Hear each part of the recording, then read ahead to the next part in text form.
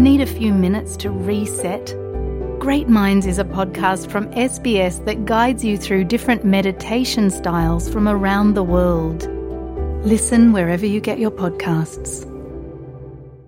I'm joined by Independent Senator and Community Leader Lidia Thorpe ahead of the 14th of October referendum on Indigenous voice to Parliament. Senator Thorpe, welcome to Night TV Radio. Thank you for having me. It's always a pleasure to talk to the black airwaves out there. Yeah, it's always a pleasure having you on our program because you are an outspoken community leader. Especially, you never shy away from important conversations and sometimes even very difficult conversations. You're really out there to clarify and explain what you stand for. So, really a great pleasure having you in our program. Now, I'll straight away go into our topic of the day, which is the referendum on Indigenous voice to Parliament. In a conversation with the ABC earlier today, you said you reiterated you'll be voting no to the referendum, but you also said you support an advisory Indigenous voice to Parliament. Can you clarify your situation, your position for us? My position has never changed. It's not a new headline. I've said before, in fact, at the beginning of this whole debacle, I said that this is a waste of money, this is a wasted exercise, and that we should just legislate the so-called voice into the Parliament. I've never been any different, Bertram, and I think it's about constitutional recognition, right? That's what we have opposed since the beginning. It's not our constitution, and the constitution that the colonisers brought here and established in 1901 did not have the consent of our people. So we've always been against constitutional recognition. We shut down the Recognise campaign, and now we've shut down the voice. But that doesn't mean that we're shutting down black people's voices to infiltrate the Parliament, as I have, in other ways. And legislation is certainly a way where our people can still infiltrate. We need to change the Constitution completely, not enter one that's already racist. And we can do that in other ways, and particularly truth and treaty is the journey that we must take as a nation. You're also publicly critical of Prime Minister Anthony Albanese's stance in case the no prevails. Can you elaborate for us on your views about the Prime Minister's stance in case of a failed referendum? Yeah, absolutely. I think, growing up on the sporting fields myself, when the kids in the cricket game would take their bat and ball and not let the rest of us play, is certainly what the Prime Minister is doing here. He is already giving up on the game ahead, and he's not giving this country any leadership on how we can truly unify, and that is through a Truth and Justice Commission like they have in South Africa, and it's also conversations around treaty. Now, we know that a lot of our people don't always support treaty either, but we have to ensure that free, prior and informed consent happens with every family, clan and nation so that they can self-determine their own destiny. It's not up to the hand-picked, peg bodies and the corporations and the land councils to speak for us. They've not been able to bring peace into our communities because of the deals that they do with mining companies and government. So they are not our representatives.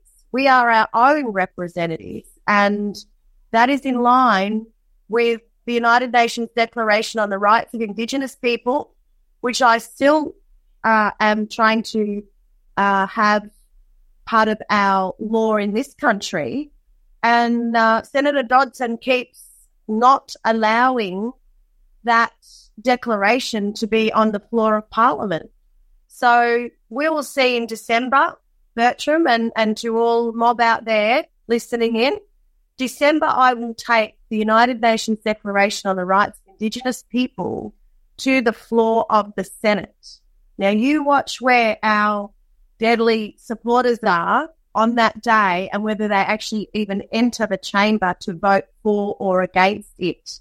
That is the first step in the right direction, and that is to implement our rights into the laws of these so-called colonial rules and regimes that they put on our people through their constitution. We have an opportunity to change things as soon as that referendum is done and dusted. We know the pain that that has caused so many of our people, and we know that suicide rates have risen since the announcement of the referendum, and there is proof from the National Aboriginal Community Controlled Health Organisation that will demonstrate that.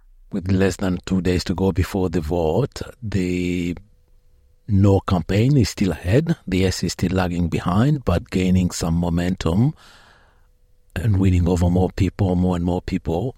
What, if anything, could make you change your mind and vote yes?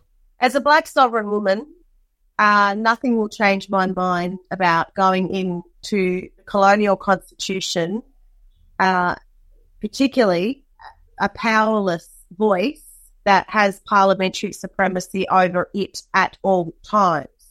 It also will have people like Peter Dutton and Anthony Albanese co-chairing the arrangements on what it looks like and how much say our people can have. I don't subscribe to that. I've never subscribed to that.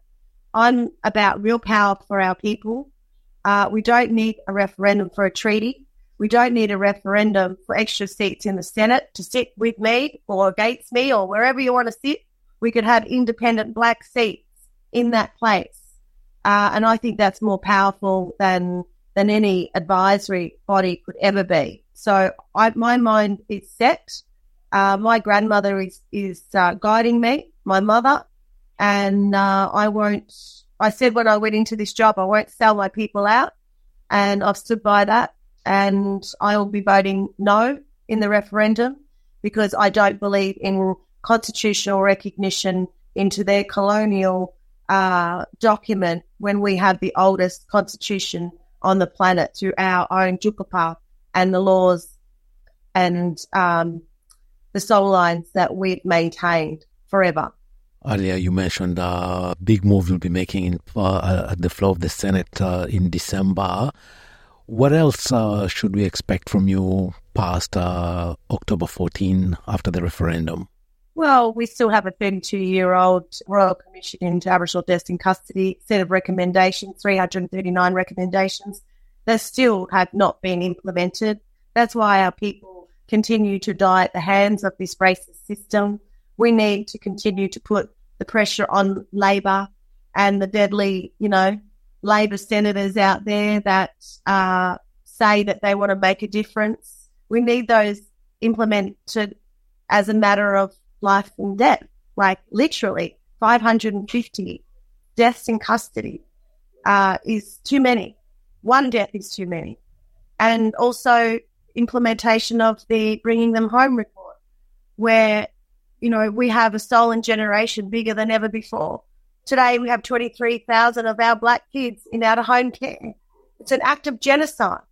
So the fight continues, and it's not about giving up and feeling sad and sorry about losing a referendum that ultimately gives us nothing anyway. I think that we need to get up and continue to fight for our rights, fight for those families of deaths in custody, fight for those families that have had children ripped from their arms, and continue to call out the government who is denying us our rights. Look at the logging on our country. Look at the destruction through mining companies that are backing us into the Constitution.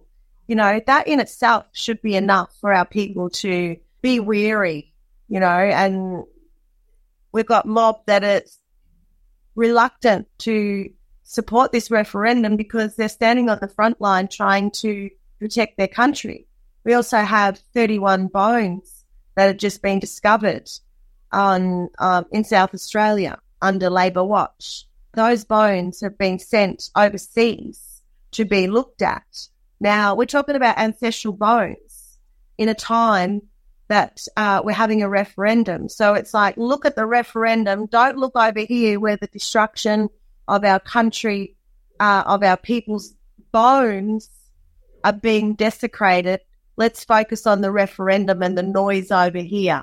Well, that is part of the distraction that's been going on for the last 12 months. We need to really look at what destruction has occurred, what consent has occurred in the past 12 months while we have all been distracted on something that was never going to work in the first place.